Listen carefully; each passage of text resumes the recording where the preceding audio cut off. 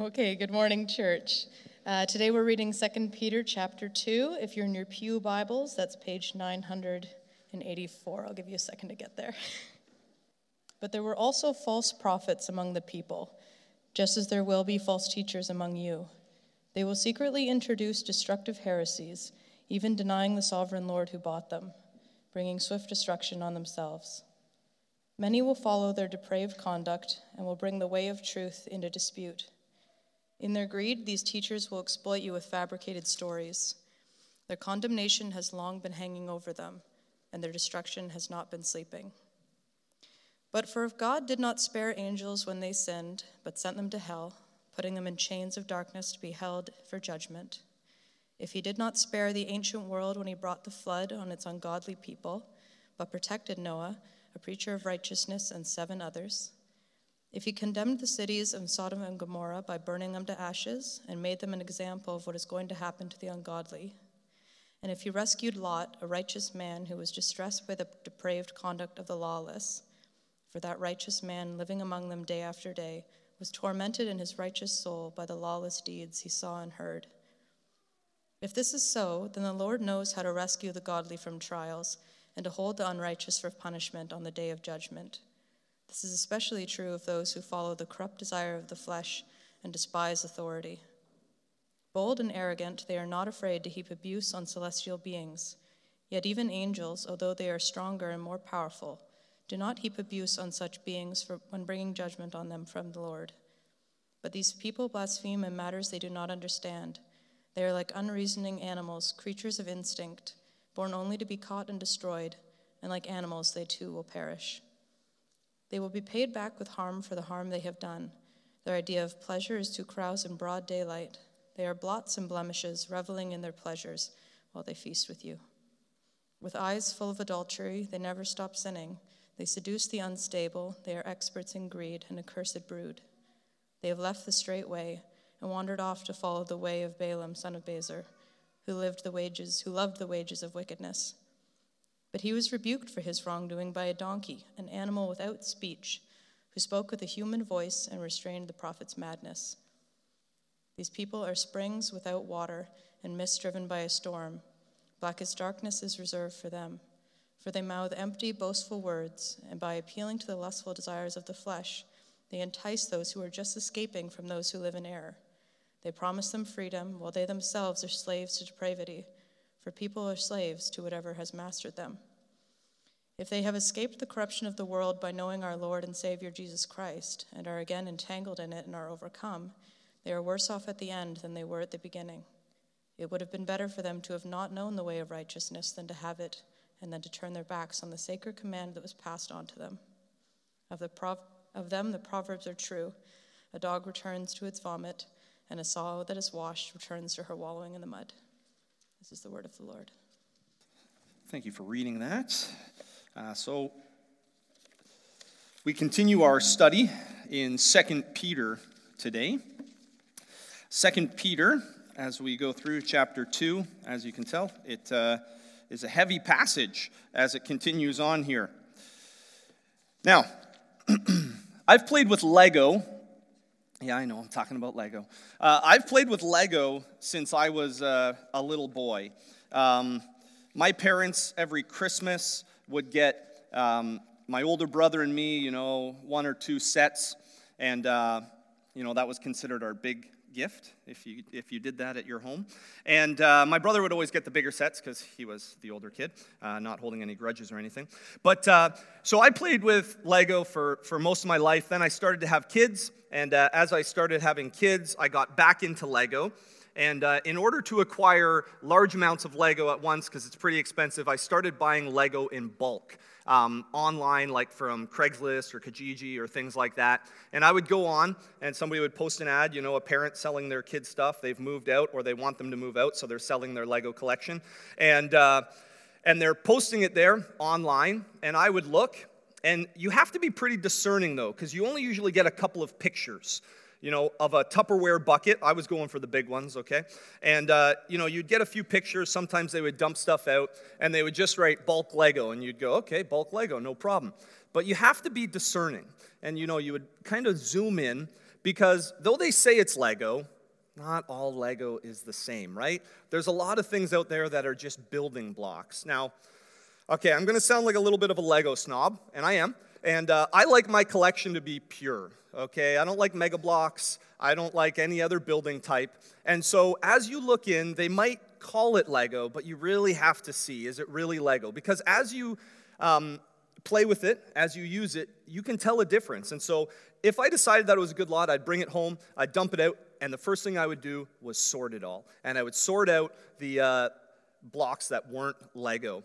And, I know that sounds bad, but I wanted my collection to be pure. And as you looked at it, you could tell just by the color, you could tell by the texture, you could tell by how it snapped together, you could tell by the shapes that it wasn't Lego, okay?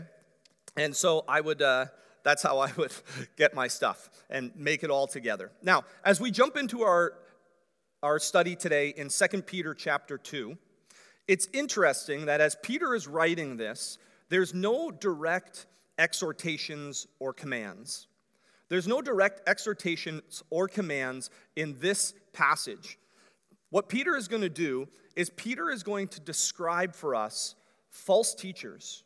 He's going to describe for us their evil ways at lengths. And what he's doing is he's holding up this kind of wanted poster, this, here is the wanted poster of a false teacher, and this is what makes them, and it makes them out to be hideous because they are. Makes them out to be this evil-looking character, and it says, look, this is what a false teacher looks like. It looks like they're true. They've got hints of truth in it, but the longer you know and the path that it goes down, it's not authentic teaching. And ultimately, it leads to destruction. It looks the same from the outside, but it's not the same. And the end result is spiritual destruction. So be careful. Now, if you were here for the last 3 Sundays, Pastor Steve was in chapter 1. And in chapter 1, Peter has already laid out for us all the reasons why we can already trust Jesus as our Lord and Savior. How we've already been given everything that we need to live a life of godliness because it was a gift from God. We've already seen that we can receive salvation, and that is received through knowing Jesus, and that we are called to grow and be like Him. We've seen in the first chapter that the information that was given to these Christians is reliable. The information that we have in the Bible right now is reliable and believable, okay? So if you missed any of those sermons, go back. If you don't know if the scripture that we have today is reliable and believable for us, not just for back then, but for us today, go back and listen to last week's sermon. And Pastor Steve really lays that out because the text lays it out, because there needs to be certainty about the things that we believe. Because if we don't have certainty in the text and what we believe, it is greatly going to impact our lives. And so today our big idea, if you have notes today, sermon notes, our big idea for the sermon today as we're going through is this: that false teaching and godly living flourishes around us, right? False teaching and godless living flourishes around us. So hold on to God's word and the certainty that Jesus' return will bring rescue for the godly and judgment for the rest. Okay? So false teaching and godless living flourishes around us.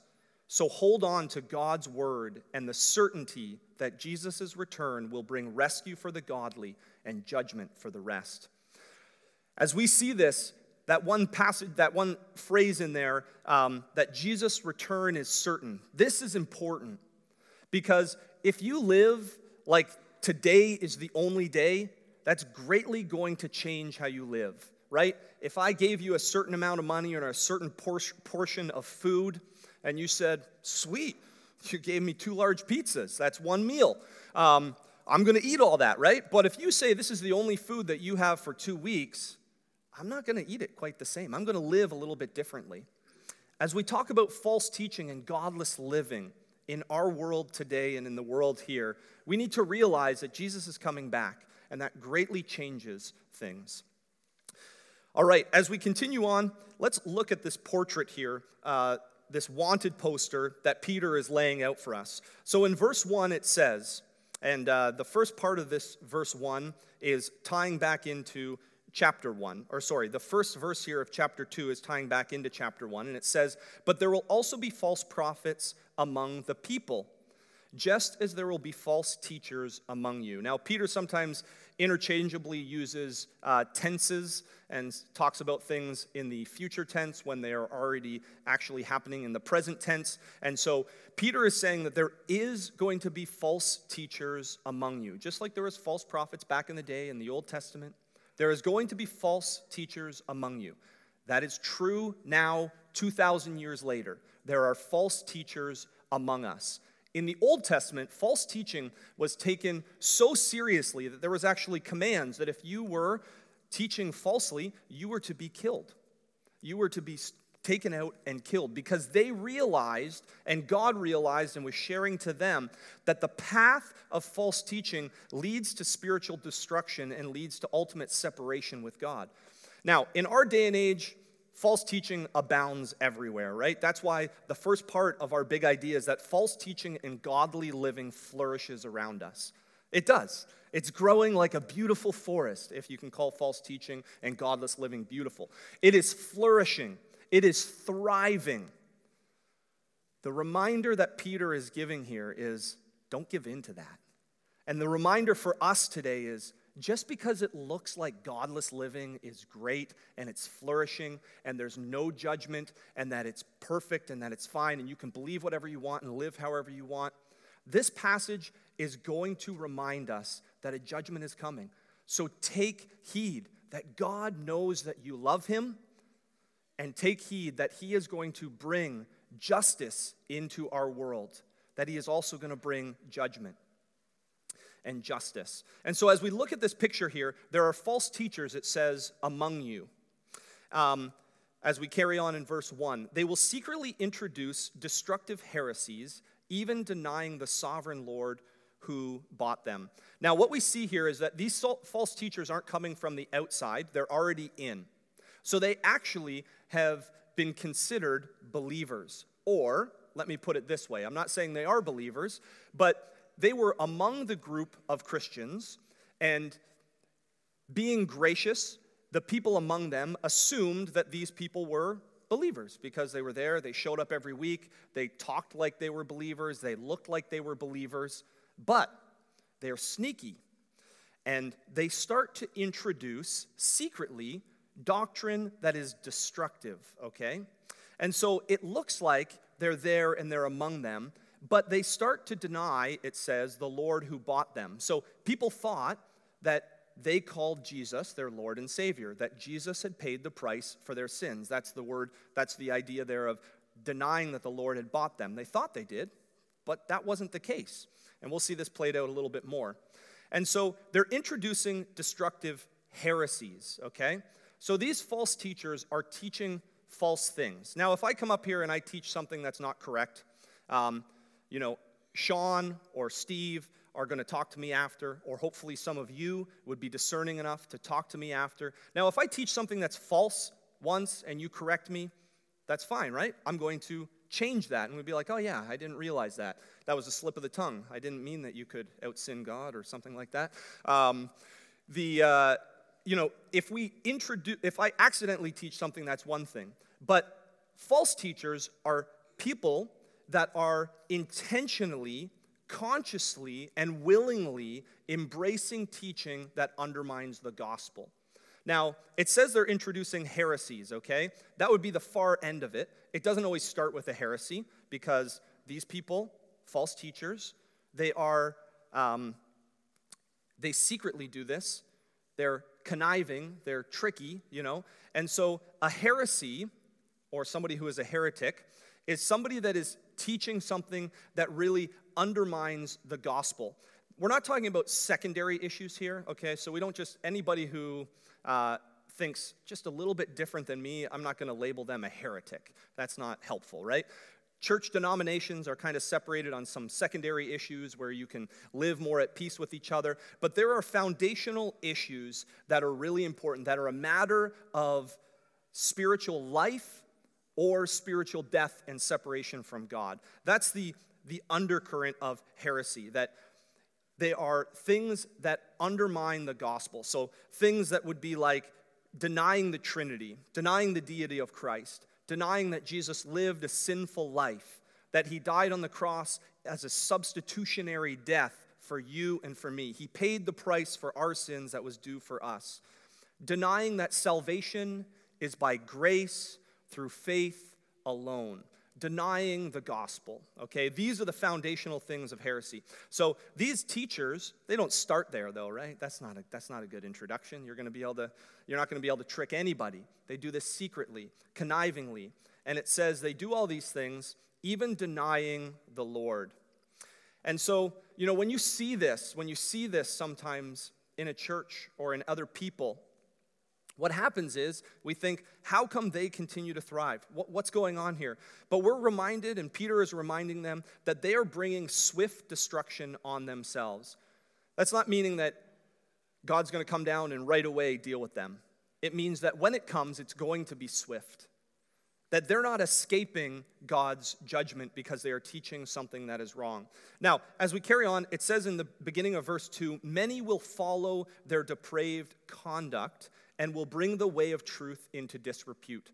So false teachers don't just, teach these false things and it's all safe and good. The scripture reminds us here that many people will follow them. Many people will follow them. Why are they following them? It says they follow their depraved conduct. The word depraved there in the Bible and in this context is about sensuality, sexual perversity, lust of the flesh. It's about living and enjoying an ungodly life. So false teachers aren't living a morally upright life. They're not living a life to the standards of what God would have us to live. They're not growing in love and grace and all of those things that we saw in chapter 1. It says that they are living in a depraved way, that they're changing their beliefs based on how they're living, and they're living in this way, and many people are following. So here's the thing. Some of us here, as we think about, I'm not following any false teaching. That's not me. That's definitely not me. I don't do that. One commentator says there's always this connection between false doctrine or false belief and impure living, okay? So there's a connection there. So let's see this. It says, the commentator says, sometimes it's difficult to figure out which came first, the chicken or the egg, but invariably, they're intertwined. False doctrine leads to ungodly living, but the reverse is also true, that ungodly living leads to false doctrine. If me or you, if I'm involved in living in a way that doesn't honor God, I have one of two choices. God's going to try to convince me that it's something different, that I'm supposed to change. I'm going to feel this guilt. And so I can either change or I need to change my belief. And that's what these false teachers are doing, that they start to change what they believe based on how they're living. And they start to say, we can just live however we want. We can live in this depraved conduct. It's fine. And the underlying reason for that, of why they give and why in chapter 1 of 1 Peter, it talks about waiting for Jesus to return, is they don't think that Jesus is going to return. So they don't think there's any judgment coming. Anybody here ever sped before? Yeah, okay, I've sped in my car hundreds of times. I have yet to be caught, okay? That's not me gloating. I shouldn't keep speeding, right? That's a posted limit. I should not do that. There are lots of things I have never been caught for in my life. As a child, if I shoplifted before, stole from my parents, there are lots of things that I have done that I never got caught for. And our problem is that we think that we can keep doing them just because we didn't get caught. My kids say the same thing right now, right? As I try to raise my children in the Lord, they think that it's only bad if they get caught. And so we try to teach our children that that's not how it is. It's not because you got caught. God sees everything, right? We are to live in a way that honors God, based on the truth that he has told us, not based on whether we get caught or not. Why? Because one day God is going to return. Jesus is going to return. If we think this world is all there is, we're going to live very different lives. We're going to try to seize the day, do whatever we want, because we don't think that there's any consequences, or we haven't experienced them yet. 2 Peter reminds us that the destruction is swift, and they're bringing it on themselves. This is going to be repeated many times, because we can think, no, everything's going to be fine. There's not going to be any destruction. No, that destruction is going to come. This is the assurance for us that as we live in this world, there are false teachers and godless living, and it's flourishing around us. But we need to honor God with our lives. We need to live because he has bought us with a price, and we need to honor him with our lives, growing in godliness, working on that, being assured of the things, because he promises that he is going to return. His return is certain. As we look through these first three verses, actually, I don't think I told you what the point is in the fill in the blanks there. It says this, for the point after the big idea is, beware, false teachers leave a devastating path of spiritual destruction which leads to eternal destruction. So beware, false teachers leave a devastating path of spiritual destruction which leads to eternal destruction. So as we continue on here, looking back at verse 2, it says, many will follow their depraved conduct. Now, when we talk about many, this isn't just a few. And I want to think about us today, following false teachers, living in ungodly ways. A path, when you talk about following, you talk about going down a path. That might start with a click of a button, interested in somebody's teaching, and you are the one that is actually pursuing it because something tickles your ears. And the reminder here is stop going down a path of life and of belief that you know isn't right. Stop going down it, because the further you get down that path of thinking that this is right, that maybe Jesus isn't the only way. Maybe he isn't really coming back. Maybe this isn't all there is. Then we are in a destructive way. But it says that many will follow. That means we choose to follow. We see it and we choose to follow. And it says that they follow the depraved conduct and will bring the way of truth into disrepute. Here's the thing about false teachers. False teachers live a bad way. They teach bad things and people follow them, and it brings the gospel into disrepute. It says it brings the way of truth into disrepute. You know, in Acts it talks about this often. Jesus calls himself, I am the way, the truth, and the life. Followers of the way are followers of Jesus. And so for us as a church, if what I said was that these false teachers are among them, the false teachers are among them, and everybody thought by grace, graciously, yep, you seem like one of us. And so not just inside, but that means everybody outside of the church thought that they were inside the church, but they're living in a way that is sinful. And see, this is where the church comes in, that as brothers and sisters in Christ, we are called to come alongside one another and say, hey, did you know that your living isn't living up to what God says here? I'm concerned.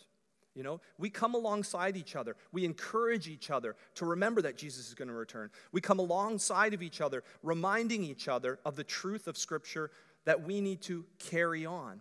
And we do that for that person's own eternal salvation, right? That's the key, that we come alongside them because we care that they are living, or it seems like they're living in a way that destruction is going to come on them, eternal destruction. But also, they're living in a way because people think that they're numbered with Jesus and his followers, and people are going, wait a second, you're living that way? I don't think I want to be a Christian. I don't think I want to follow Jesus. Now, in this day and age, we know that Peter eventually became a martyr and died. Why would I want to die for that? That doesn't look like a good way to live. And so we need to be careful to live in a way also and to care enough for each other that we don't put the way of the gospel into disrepute. Now, as this continues on in verse 3, it says that the greed of these false teachers, that it's in their greed, these false teachers exploit you, okay? They exploit you with fabricated stories. Last week in chapter 1, that also came up. It came up talking about false stories or cleverly devised stories. And so Peter is talking here that we do not come to you, they come to you with fabricated stories. That the gospel isn't a finely made up tale, it's reliable.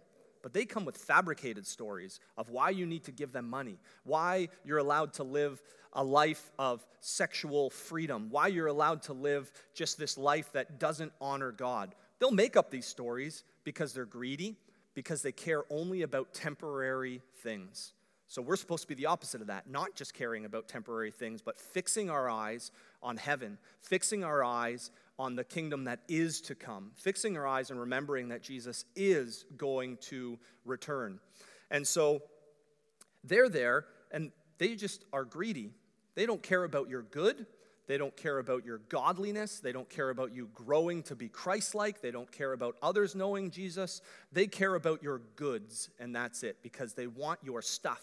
They want your money so they can enjoy life now. They want to enjoy it to the best of their ability.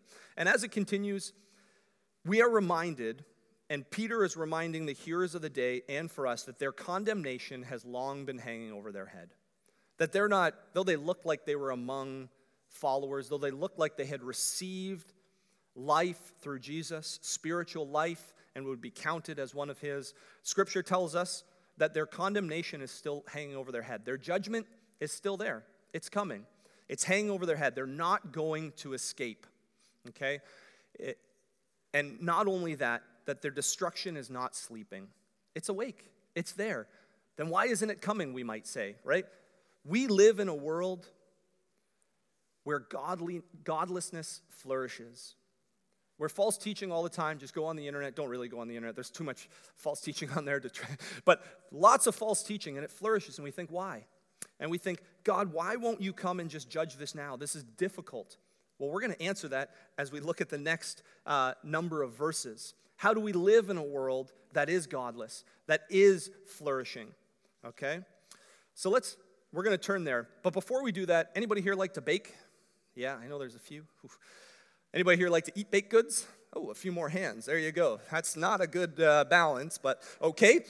If you've ever baked or enjoyed some baked goods, particularly maybe it's you were just throwing the recipe together from memory and you were busy and you had kids there, or maybe it was a new recipe or you're doing it from memory from something that you saw somebody else cook, and you go through and you make the whole recipe.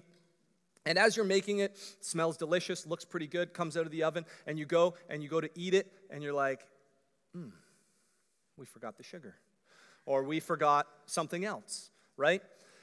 That's a little bit like false teachers as we go through. It's not just what's in there, it's also what's not in there, right? So as we discern false teaching, because remember, they're crafty, they're sneaky, it's not just about what they are saying, it's also what they're not saying. They're not talking about Jesus. They're not talking about sacrifice. They're not talking about life that is to come. And so we need to be discerning as we seek and see false teachers. Now, as we move on, I do want to note we are not doing the whole chapter 2, so don't be worried. We are only doing the first 10 verses. Steve is going to pick up the rest after that next week. We're not doing a back-to-back. And so as we carry on, the next part of these verses in verses 4 to 10, as we look at them, I want us to remember that we need to take courage to stand firm in the truth of the gospel in the midst of a depraved world, because God will rescue the godly and he will punish the ungodly. So our main point there in this last part is that take courage and stand firm on the truth of the gospel in the midst of a depraved world, because God will rescue the godly and he will punish the ungodly.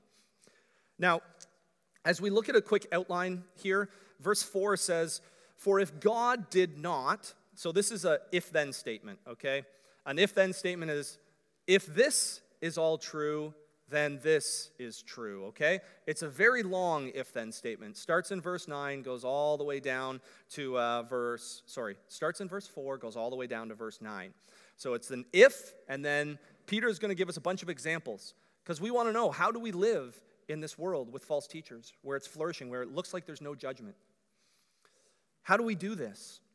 And so what we're going to see in this passage, the quick outline, is that if God didn't spare angels, but gave them judgment when they sinned, if God didn't spare the ancient world in the flood when the world was sinning and he brought the flood, but he saved Noah, so he didn't spare angels, didn't spare the ancient world, but saved Noah.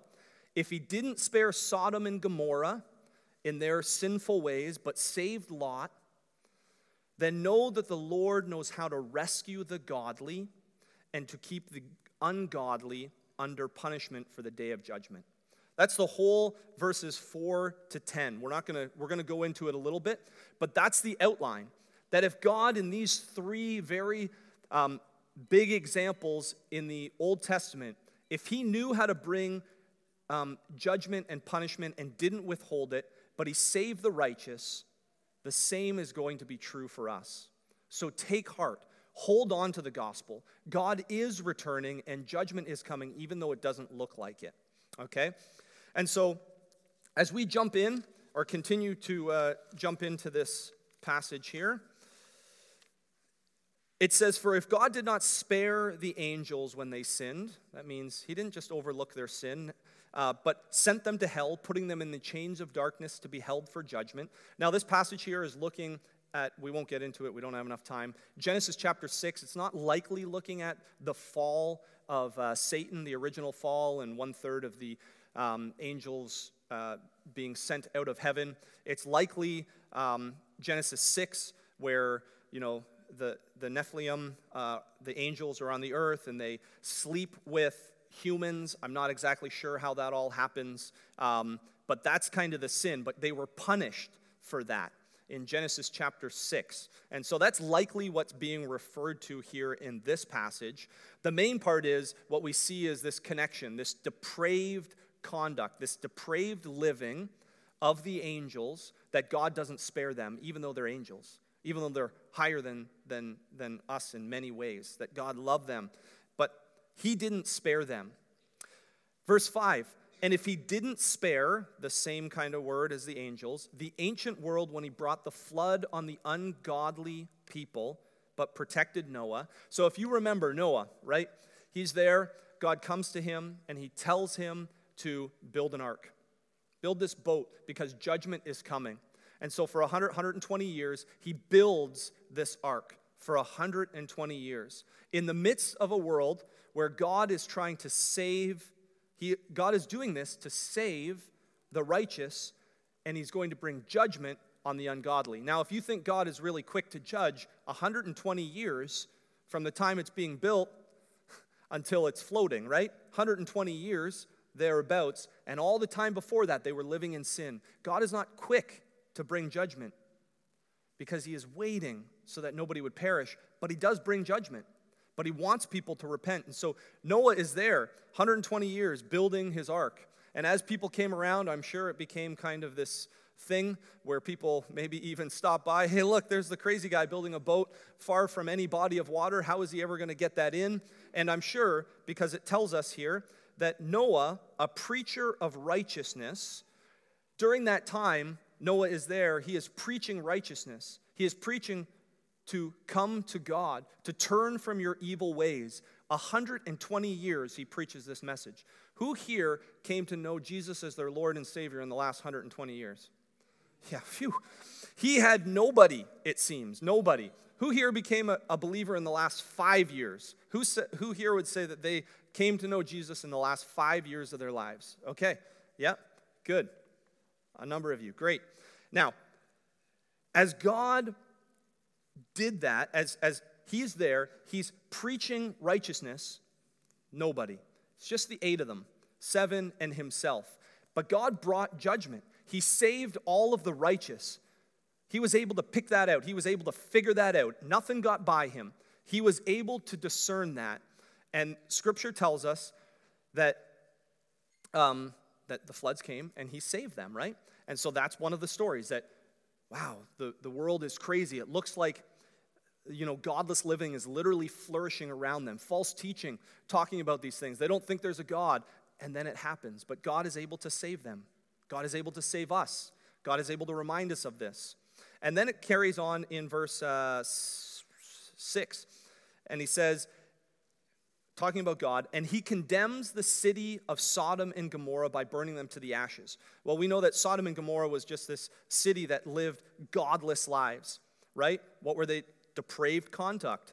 They were living in the lust of the flesh. The whole cities, both cities. It was a terrible, terrible place. This is after the flood. Sin is re-entered, obviously. Sin was always there, and they're living however they want. And it looks terrible. And if you remember the story, Abraham goes to God and he says, in both these places, if there is just 50 people, will you spare it? Yeah, okay, how about 45? How about 40? How about 20? How about 10? And it seems like Abraham is bartering a little bit with God, like, oh God, don't just destroy everybody all at once, including the righteous. God never had in mind to destroy the righteous. He knows who are his. He sorts through. He knows exactly who they are. He knows exactly who you are if you are walking with him, if you have received life. Why? Because he sent his son Jesus to die for you, that you have been a recipient of Jesus' death on the cross, that he has been your substitute. God knows exactly who you are if you have put your faith, hope, and trust in him, and he knows if you haven't, because you are living, as this says, with condemnation hanging over you, that destruction is coming one day. And so, in this example, God does save Lot and his two children, his two daughters.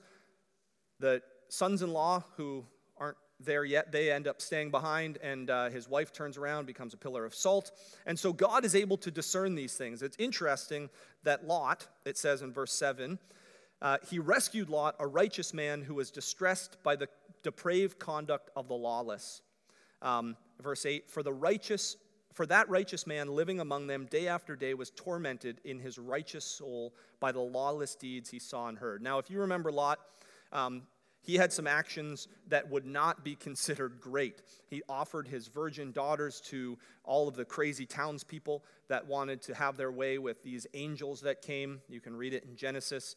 And he sinned. He did things that were wrong. Me and you are going to sin, right? We are going to not live up to what God's standards are. Last week, chapter 1, what did we hear? We heard about how we are making effort to grow in godliness, right? Make every effort to add, to grow. The work of God has already been done in our lives, but we want to grow to be like Jesus. Now, the reason why Lot was rescued was because his faith and hope was in God. He still sinned, yes. He did that. But Scripture tells us here, Peter, under the inspiration of the Holy Spirit, that he was a righteous man and that he was literally tormented in his soul when he saw how they were all living. When I hear that and read that, it makes me think of the Sermon on the Mount. And the second part of the Sermon on the Mount is, blessed are those who are poor in spirit. That's the first part, right? That's how we come into a relationship with Jesus. We realize that our spirit is broken, that we are poor in spirit, that we don't have any spiritual fuel, spiritual capacity to be able to get into heaven. We are not holy. We are sinners. So we are spiritually broken. We come to Jesus and we say, I need you. I need your substitutionary death on the cross for me. The second part of the Sermon on the Mount, there is, blessed are those who are poor in spirit, blessed are those who mourn. And the idea there is not blessed are those who are just crying.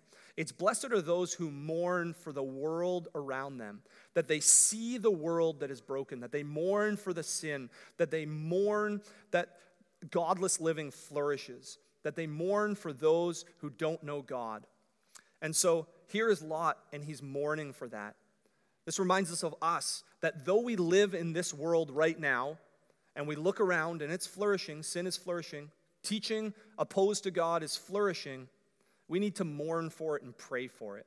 We actually don't want God to come and bring his judgment right now. If God would have brought his judgment in this very moment, or let's say 5 years ago, anybody who raised their hand to say, I've become a Christian in the last 5 years, wouldn't be counted as one. But God knows who are his, and he will return at one point. And we're going to see later on in 2 Peter that God is not slow in keeping his promise. God's not slow in keeping his promise. I want to remind us that God is going to return one day.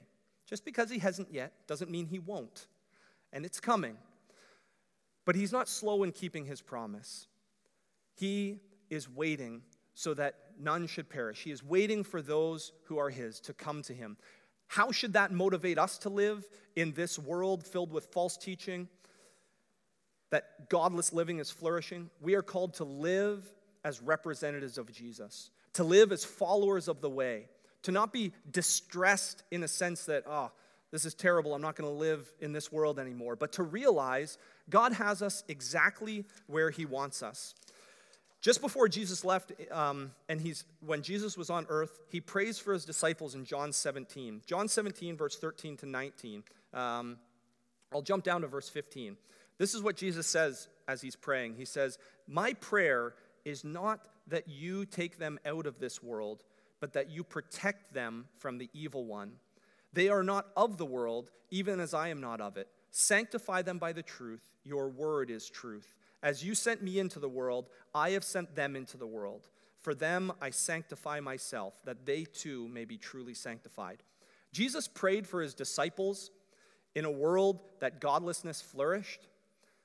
He didn't say, his prayer wasn't, all right, I'm going to rescue the godly right now and put them in a good place. He says, I am actually sending you into this godless world, just like Noah was there, just like Lot was there. Why? To preach the message of Jesus, to bring the good news, to be my representative. I've given you everything that you need, we saw in chapter 1, to live a life of godliness, to resist sin. But you are here, God tells us, as his representatives. We are here as his representatives to bring the truth, to bring the gospel, so that people will know it, so that people will follow it, so they will come from spiritual death to spiritual life. So condemnation will not be hanging over their head. This is our hope. This is what we're called to do as believers, to remember this. And so, as we think about the world that we're in right now, as we think about where we are, we can have a tendency to follow this false teaching. We can be sucked into this. We need to be on our guard. We need to remember that Christ is going to return. We also need to remember that God has given us, if we look at the world and we think that sin is flourishing, that God has given us resources. He's given us his Spirit, but he's also given us a local church, right? And a local church, wherever you are, find a local church that loves Jesus. A local church is called to be this place of spiritual nourishment, right? This place where outside of these walls or outside the gathering, it doesn't have to be in this building, but outside of those who don't live for God, in here, righteousness should be flourishing. In here, we get to every Sunday rehearse for heaven, right?